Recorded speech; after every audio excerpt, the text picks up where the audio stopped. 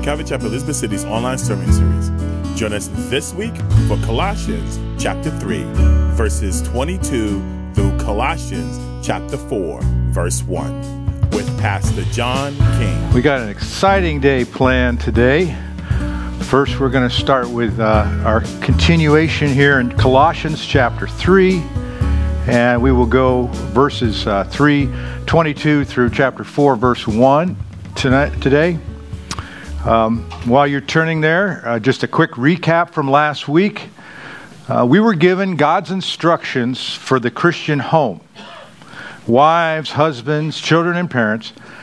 Relationships within the family that should reflect our completeness in Christ. We talked about that. Our life in Christ is rooted in Christ, the root of our lives. And being rooted and made complete in Him then produces fruit in our lives and in the home. And the examples from last week were wives who lovingly respect their own husbands, as is fitting to the Lord. Husbands who love their wives without harshness, as Christ loved the church. Children who obey their parents in order to please God, and fathers and parents who lead their kids without provoking them towards rebellion or a heartless compliance. Hopefully, my desire, our desire as family members, is to really want to live as Christians in our homes. And the reason, many reasons, but we want to experience the fullness of God, not only here in our fellowships and our work relationships, but everywhere in our homes. And unfortunately, sometimes that is not happening in our homes. There's a lot of struggle and strife. And so the Lord had instructions for us for that last week. God intends. And we read from Proverbs 24, verses 3 and 4. Speaking of the home, the writer said, through wisdom a house is built, and by understanding it is established, and by knowledge the rooms are filled with all precious and pleasant riches. Now today, we're going to look at the fruit of our lives, kind of to the extended family. Because aside from the time you spend at home with your families, many people spend actually more time in the workplace. And so we're going to look at the fruit of our lives as it pertains to the work environment that God has placed us in. Whatever role we have, whether you're an employee, whether you're a business owner, whether you're a manager, or if you're self-employed, to the extent that you and I contribute to the work environment, it should be an environment that's ruled by the peace of Christ as far as what we bring to the table. It should be an environment that is, under the word of the Lord, how we behave and what we believe. And of course, under the name of the Lord. That's how we are to be. That's the fruit of our lives as we work among others, as we do business in this world. Colossians 3:17, we saw last week, it says, and whatever you do, in word or deed, do all in the name of the Lord Jesus, giving thanks to God the Father through Him. So, nothing's left out, nothing's hidden in the eyes of the Lord and in the life of a believer. So let's look at the passage, 3 verse 22. He starts out, bondservants, obey in all things your masters according to the flesh, not with eye service as men pleasers, but in sincerity of heart, fearing God. And whatever you do, do it heartily as to the Lord and not to men, knowing that from the Lord you will receive the reward of the inheritance. For you serve the Lord Christ. But he who does wrong will be repaid for what he has done. And there is no partiality.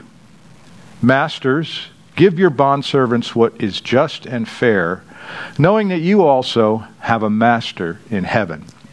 And so, our Heavenly Father, Lord Jesus, you are our Master, you are our King. You sit high above all things are held together by you, and our hearts are held in your heart, Lord God. And our lives are held in your hands. And so, Lord, we submit once again to you and to your word, Lord God. We come under your words teaching, your words correction, your words encouragement. We come to be nourished, to be refreshed, and to be brought closer unto you. And so we pray this all in Jesus' name. And all God's people said, amen. A little background on this particular topic. As we study the Bible, you guys know that we will encounter things we read in ancient culture that we, in our modern culture, have a difficulty relating to. And it's during those times that we need to pause and seek wisdom and understanding from the Lord through the proper understanding and context of the Word of God. And you notice that Paul is matter-of-factly describing what was once considered normal to society, and that is human slavery. And it's a subject that we rightfully find to be appalling, to be cruel, to be immoral, and illegal. And we can have the tendency, though, with the help of some of the cultural influencers out there who look to exploit the sins of the past, we can have a tendency to sometimes arrogantly look down on previous cultures as though we are so much better than them. You know, we've kind of arrived. But truthfully, we're just as cruel and bloody a society today as there were some of our ancestors. When you consider infanticide and abortion, when you consider human trafficking and pornography and drug trafficking, government corruption and corporate greed, to name just a few of the things that our culture sometimes is covered with, is full of. We aren't in a position then, are we, to arrogantly look on the past.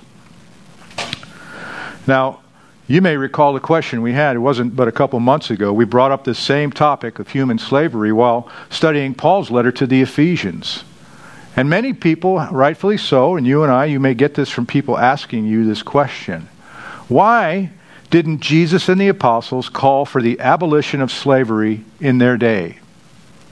And it's a very simple answer. One writer said it this way.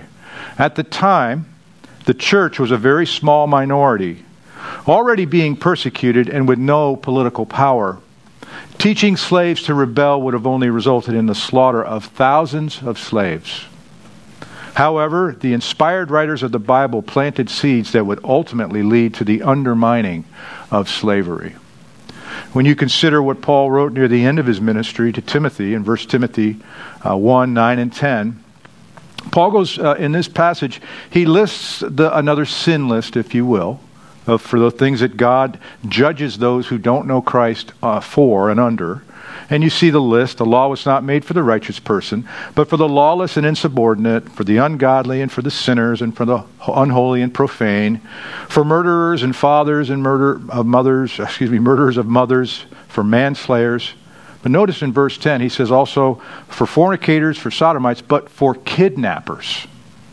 Kidnappers would be held under the judgment of God. The word kidnappers in your King James Version means men stealers. And it referred to the slave traders in Roman times. So already Paul is speaking against and planting the seeds to undermine the whole thing of slavery. The point being is that the Bible does not endorse human slavery. During the time of Paul's ministry, many slaves, and we call them bondservants or servants, they were those who were captured as prisoners of war and then sold into slavery. Unlike our common understanding of slavery as being based strictly on racial and ethnic oppression, slavery in the time of the ancient world was for some a way to pay off debts. It could be limited by time, and slaves were from all walks of life, even doctors and teachers. Ancient historians estimate that there were some 60 million slaves in the Roman Empire, or about 1/2 of the population. There wasn't a lower class, middle class, upper class society back then. You were either a slave or not. Now you have to ask the question, you may think, well, am I trying to say that slavery is okay? No, I am not.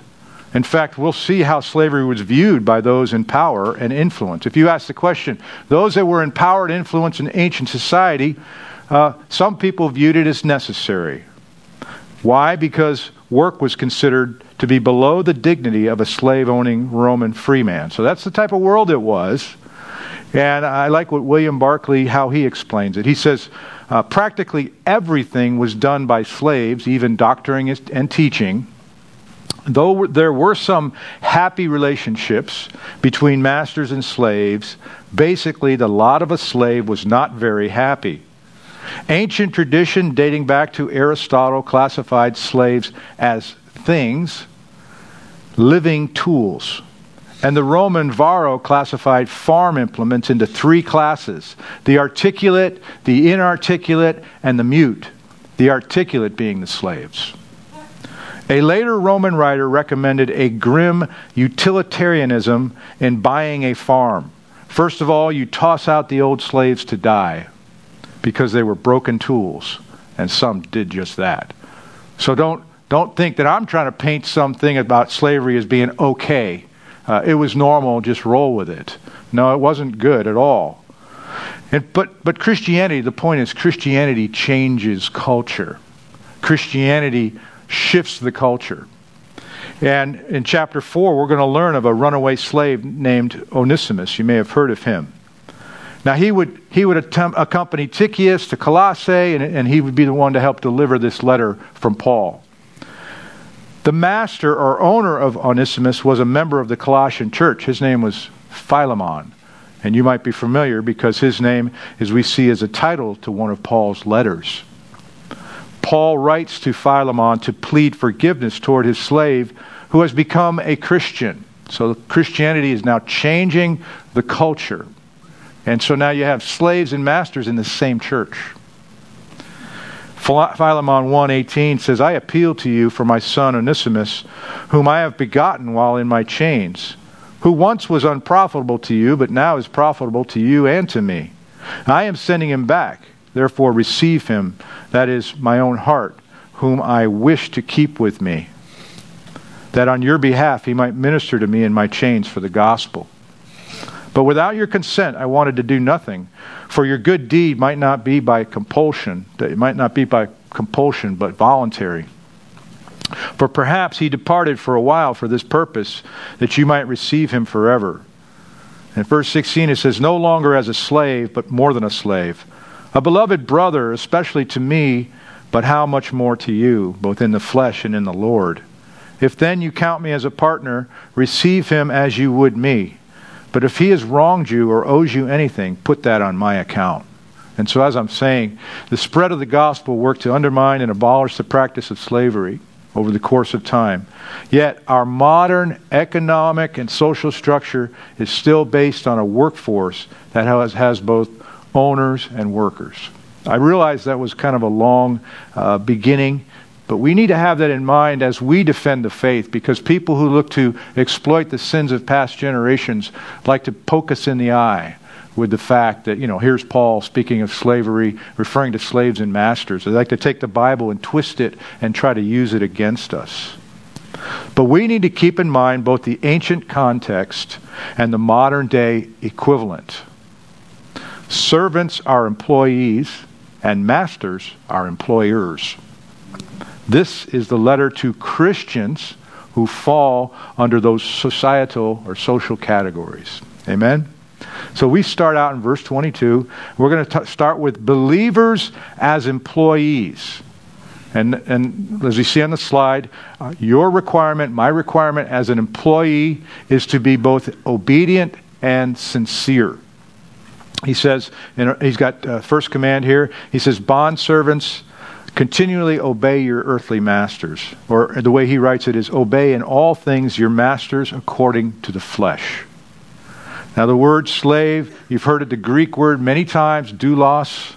It's depending on what Bible translation you have. You will see the English word, slave, or you'll see servant, or you'll see bondservant. So we're commanded to continue to obey. And also, there's a scope of our obedience. He says, obey in all things. Hupakeo. Now this, again, when we listened from last week, for parents and children are to obey their parents in all things. The act of obeying is really to listen attentively in order to conform to a command. It's not optional or voluntary compliance. If you're on the job and the boss asks you to do something, that he or she has hired you to do, you are to obey. You're to do the job you're hired to do. But we also know that there's a limit to the things we as Christians will do. We won't do anything that's immoral, that goes against God's word. And so we know that Acts 5:29 said, like Peter and the other apostles, they answered to those and they said, we ought to obey God rather than men. So there is a line that we would not cross as employees that our employer might ask of us to do or try to force us to do. He says, but obey in all things your masters according to the flesh.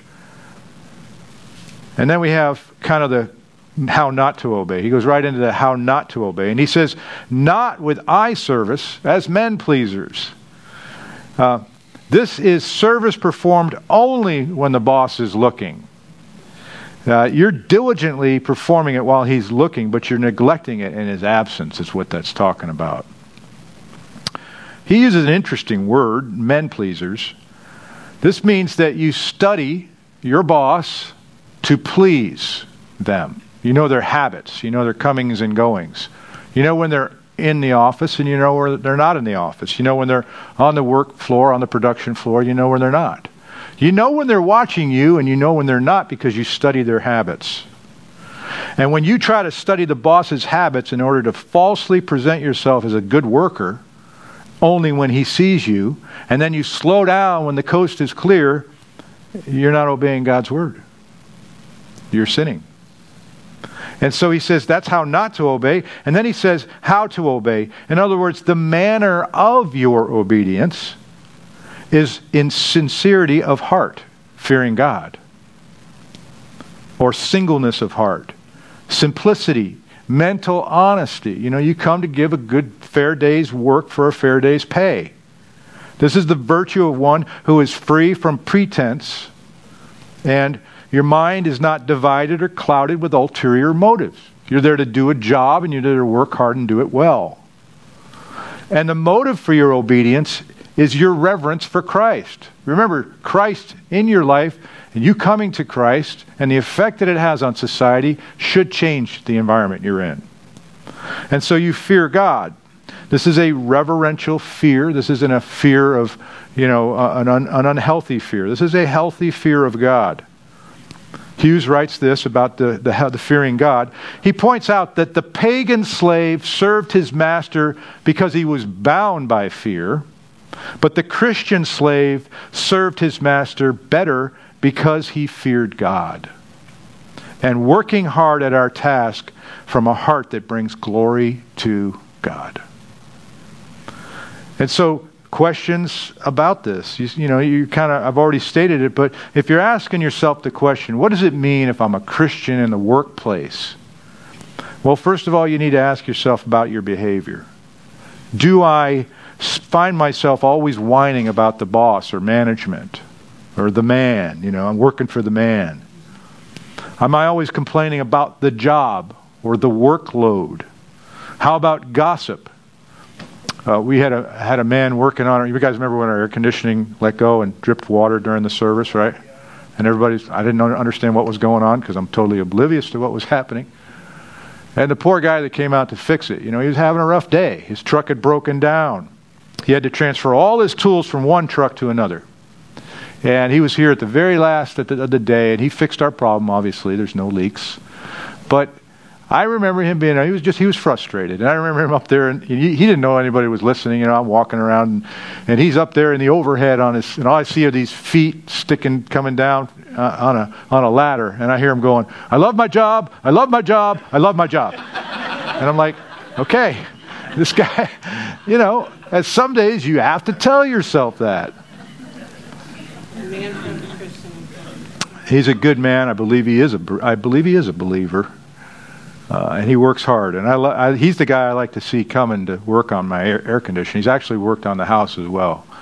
He comes with he's got a big backpack and all his tools. He's been doing it for over 20 years. Bless his heart. Bless those who take care of us and who will stick to a job and fix things. Amen? But what are you known for? Are you known in the workplace to look for the easy route? Do you show up on time? Proverbs 18:9 says, "He who is slothful in his work is a brother to him who is a great destroyer." Who are you associating yourself with? Everyone wants a job that they love. And that is not a wrong desire. But it is not always a reality. We can have both unpleasant and difficult times at work. The changes that resulted from the gospel going into pagan society as more slaves became Christ followers goes like this. One writer said it this way. He says, "Some can see nothing noble in the tasks they perform. They are nevertheless serving God as they work. This truth has transformed the lot of the Christian slaves in the ancient world. His nothing tasks were actually noble when done for Christ." And one writer put it this way: because of this, Christian slaves were invariably brought higher prices in the slave market. Is your higher ability as an employee bring a higher price and greater compensation because of your work ethic and because of the reputation you have? A typical person will view work and the education or training needed to get hired as a means to an end. Job security, higher pay, paid vacation, health benefits, and retirement benefits. And of course these things are not wrong in and of themselves. But friends, there will come a time in your life, many of you have asked this question. Maybe you're just wanting to work hard and achieve something, and if you don't realize who you're working for ultimately and where your ultimate destination is, if you're a Christian and your ultimate destination is in heaven, you're going to start asking the question, what am I missing? Is life simply just this cycle of eat, sleep, and work, wake up again, repeat day in and day out? Have I or am I becoming a slave to success and achievement? I can say that was my path. That was my course in life. You become addicted to things. You maybe grow out of the party lifestyle as a young child, and you as a young adult, and as a teenager. But then you might find your rush is to be achiever, to make things, make a name for yourself, to become popular and well known. But that doesn't deliver. That doesn't deliver the goods. You will still find yourself coming up empty. And you can look up the testimony of the world's greatest millionaires and billionaires from times past and times present. And they will tell you that when they're being honest, that they don't have any fulfillment in all the things that they've managed to accomplish in and of themselves. Now, they're not bad, but it does you no good to store up treasures here on earth if you're not storing up treasures in heaven. Amen? Well, what does God expect? Well, here we have in verse 23, you know what God expects from you and I? Simple. Hard work. That's what He expects from you and I in the workplace. He says the first command was to continue to obey your earthly masters. Now the second command is that you and I are to continually work hard. It says in 23, and whatever you do, do it heartily. Heartily, man. Do it from the soul. Put something into it. And the motive of your service is as to the Lord and not to men. That's where the switch starts to happen, and you realize why you're here, why you were put on this earth, as you've come to know the Lord. As Christians, we work first for the Lord, writes Tommy Heigl, and second for our paychecks. It is very important to keep this verse in context. The slaves to whom this was originally written had little, if any, opportunity whatsoever to escape slavery. Most received no monetary compensation for their work.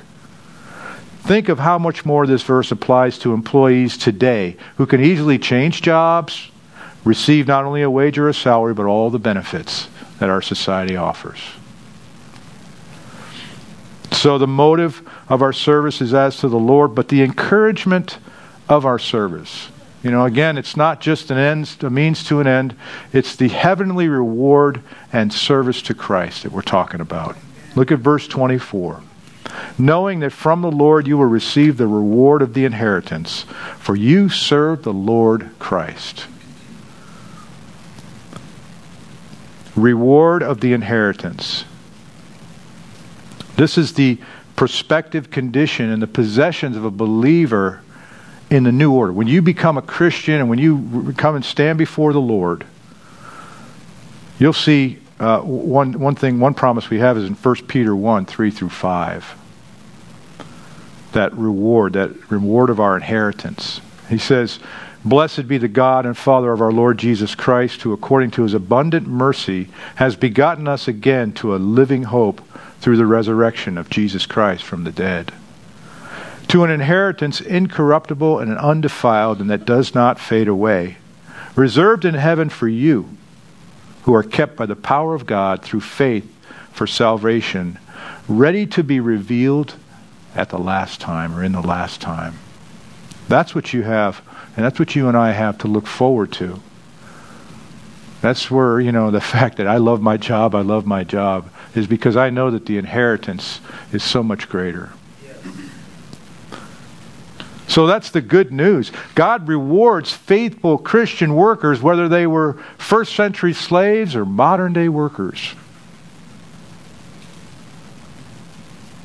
Slaves didn't have an inheritance no matter how hard they worked, often.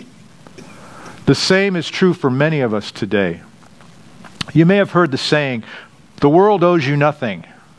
And that's attributed to a statement by the famous Mark Twain. The full quote says, "Don't go around saying that the world owes you a living. The world owes you nothing. It was here first," as Mark Twain would say.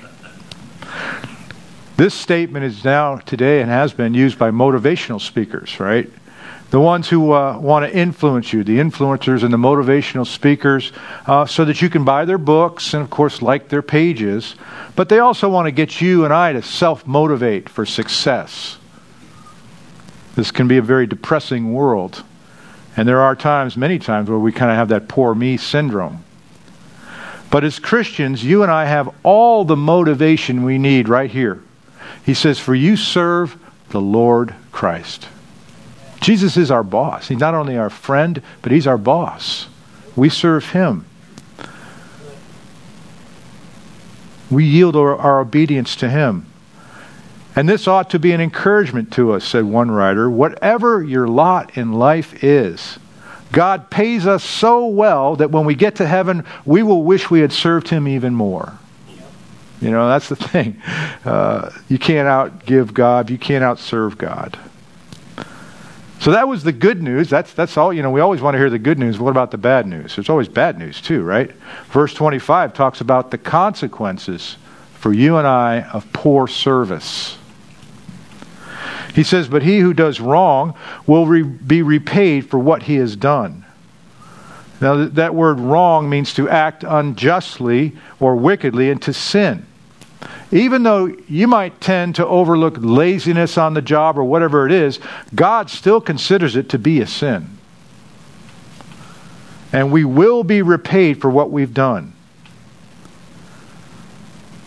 This is the word is komizo. It's a metaphor for receiving back again. What goes around comes around in a sense, in a spiritual sense. You and I as believers will stand before the judgment seat of Christ. And for the wrong done in this life, we will reap what we sow. 2 Corinthians 5:10 says, "For we must all, Christians, we must all appear before the judgment seat of Christ, that each one may receive the things done in the body according to what he has done, whether good or bad." Now, this is not the same kind of judgment that the lost will stand before God, called the Great White Throne Judgment. Somebody who has not surrendered their life to Jesus Christ. At the end of time, before the earth is rolled up, that group of people, those who are not written in the Lamb's Book of Life, they will stand to be accused of everything they've ever done. But we still have accountability as Christians based on how we live our lives and our rewards. This is talking about whether we receive or not receive eternal rewards in heaven. So the good news is that God repays or rewards faithful Christian workers, but the bad news is God repays poor service by Christians by judgment resulting in the loss of reward. Not a loss of salvation, the loss of your eternal reward. You know, if you live your life forgetting that you serve the Lord Jesus in all things, if you lived your life forgetting that verse, in all things give glory to God, you could find yourself as David Guzik describes it. He says, we must live understanding that what we have done will be judged. It is possible to have a saved soul and a wasted life. And that will be judged at the judgment seat of Christ.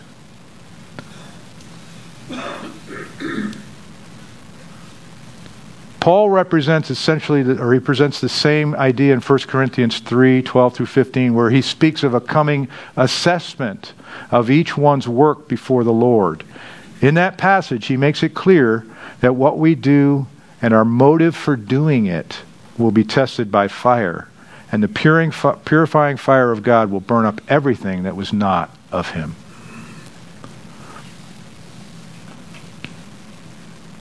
Again, ultimately, all Christians born again who've given your life, surrendered your life to the Lord, are under His eternal forgiveness. But He still holds us accountable. And so as we think of this passage, think of the incentives that we have to work and to do a good job. Think of the things that the Lord has given us. We have much to be thankful for, even in this life. And if you're a competent worker, the chances are pretty good that you will be promoted beyond entry-level jobs as you progress in your life as an employee. Most people with great jobs have worked long and hard to get where they are today.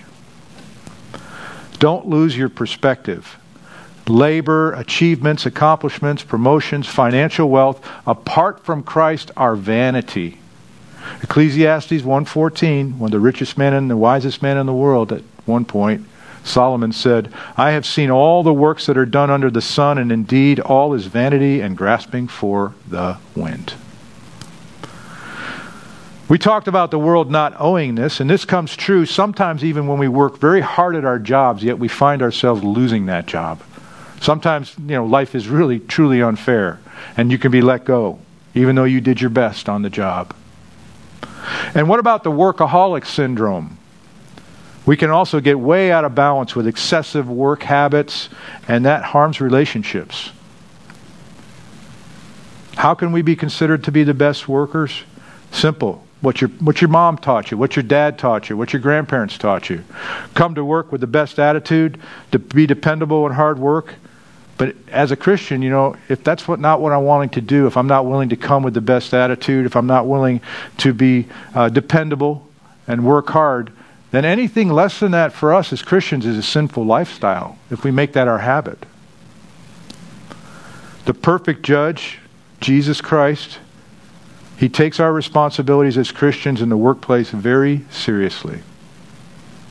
And how often do you and I consider this aspect of accountability? We oftentimes forget that not only are we surrounded by angels, but the Lord is sitting there with us. He's right there with us. He sees everything that happens in our life, every thought.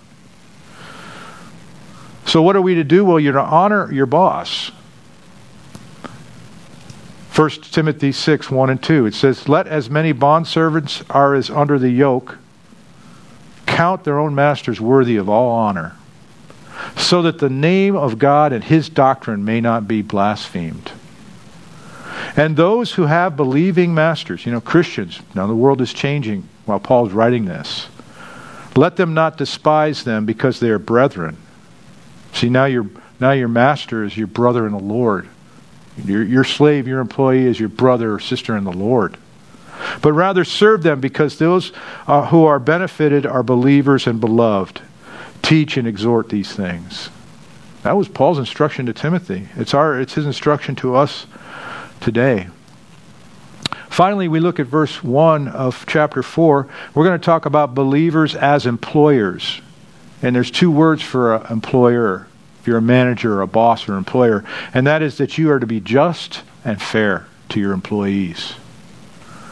He says masters are to continually grant justness and fairness to their slaves. Masters, give your bondservants what is just and fair. What is just, meaning what is due others. Christian employers are to treat all workers with dignity and respect, no matter what role the employee is hired for. This means no partiality.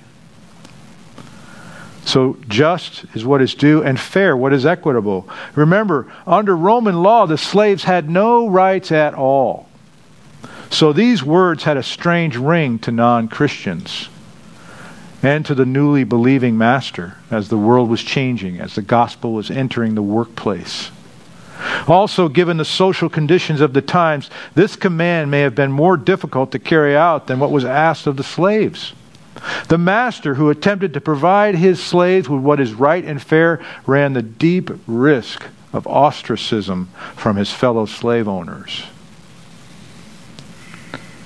We began our message today with the question of why didn't Jesus or the apostles call for the abolition of slavery? The short answer is that it wasn't time yet. But notice here how Paul's command would contribute to the eventual undermining of the institution of slavery. He was now demanding that the newly converted Christian slaveholders treat their slaves with dignity and fairness. Before this, masters had no such responsibility. Paul didn't have to lead a revolt. The spread of the gospel changes everything. Study your history and you'll see. And finally, for the employer, the motive for doing this and treating their employees with fairness is knowing that you too, employee, boss, manager, have a master in heaven as well. Amen. Yes. Luke 6:46, Jesus says, "But why do you call me Lord, Lord, and not the things which I say?" Knowing that we will answer to God if you were someone's boss or manager, are you taking the time to ensure that they're getting paid fairly as much as you can control that? What about their family and their home situation and their health care, vacation time? No matter what social position you have, knowing that you're seen by God should cause us to be concerned for how we treat our boss and our workers. So the Lord has His eyes on us, and so does the world. We are a witness to the world. We're a witness to those who spend time, especially more time on the job than with family. Some jobs are very demanding for a season. How we conduct ourselves. You know, if you see that you've been undercharged at the store, somebody's been manning that cash register for who knows how long. Maybe they had a double shift. Maybe they undercharged you, and you go out, you look at, man, I got an extra whatever. The right thing to do is to bring it back humbly and pay for the merchandise. Don't think, oh, I got a good deal. Look at 2 for 1. No, that's not how it works. It's not how it should work in the life of a Christian. So as we begin to transition our time towards communion, we're going to look at the work that Christ did on our behalf on the cross. We're going to see that He was obedient unto the Father. He served in the role that God gave Him. So let's have the worship team come up as we move into our time of communion. We can bring the lights down, please, and prepare our hearts for this.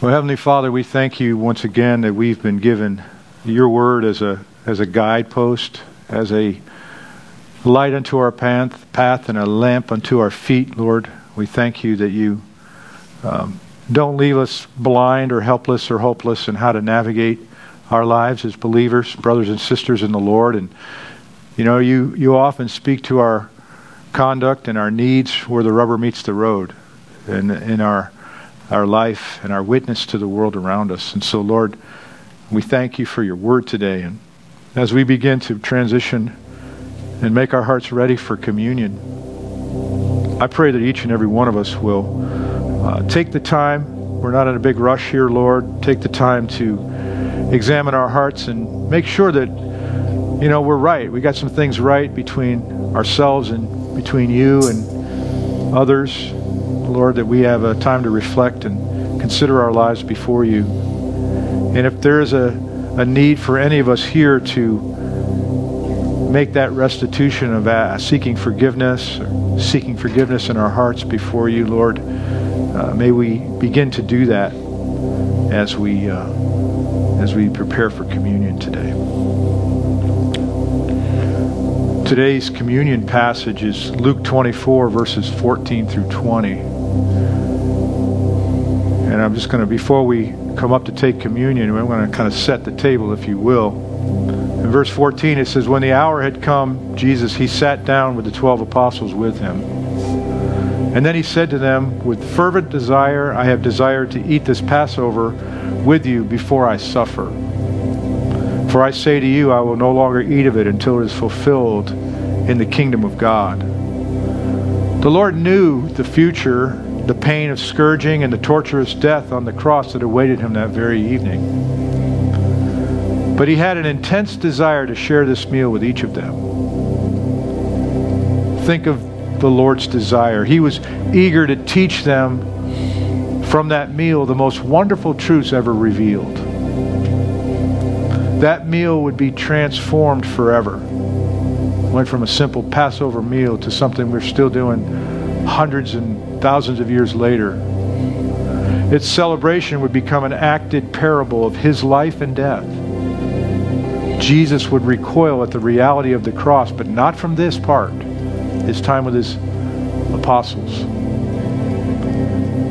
His heart also swelled at the thought of the next time he would eat, which would be beyond history, in heaven. We know he would be resurrected and he would actually eat in their presence, but he was thinking, the very far future of everyone returning unto him in heaven.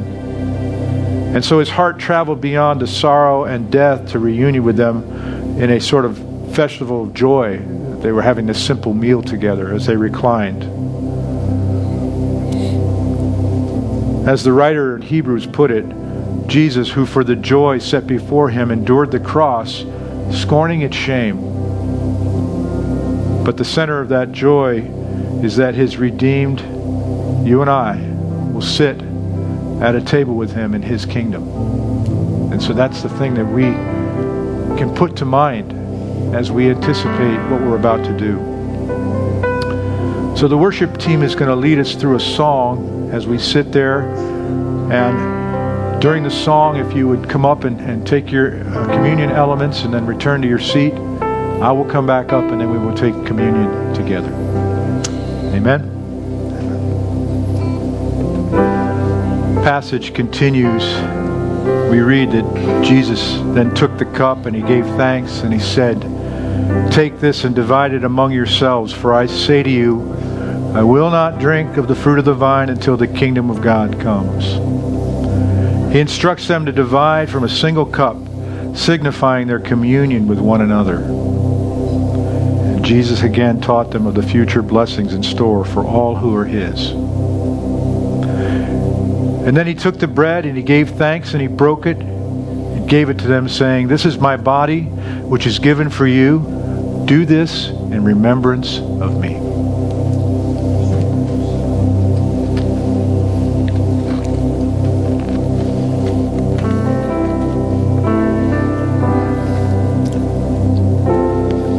Likewise, he also took the cup after supper, saying, this cup is the new covenant in my blood, which is shed for you.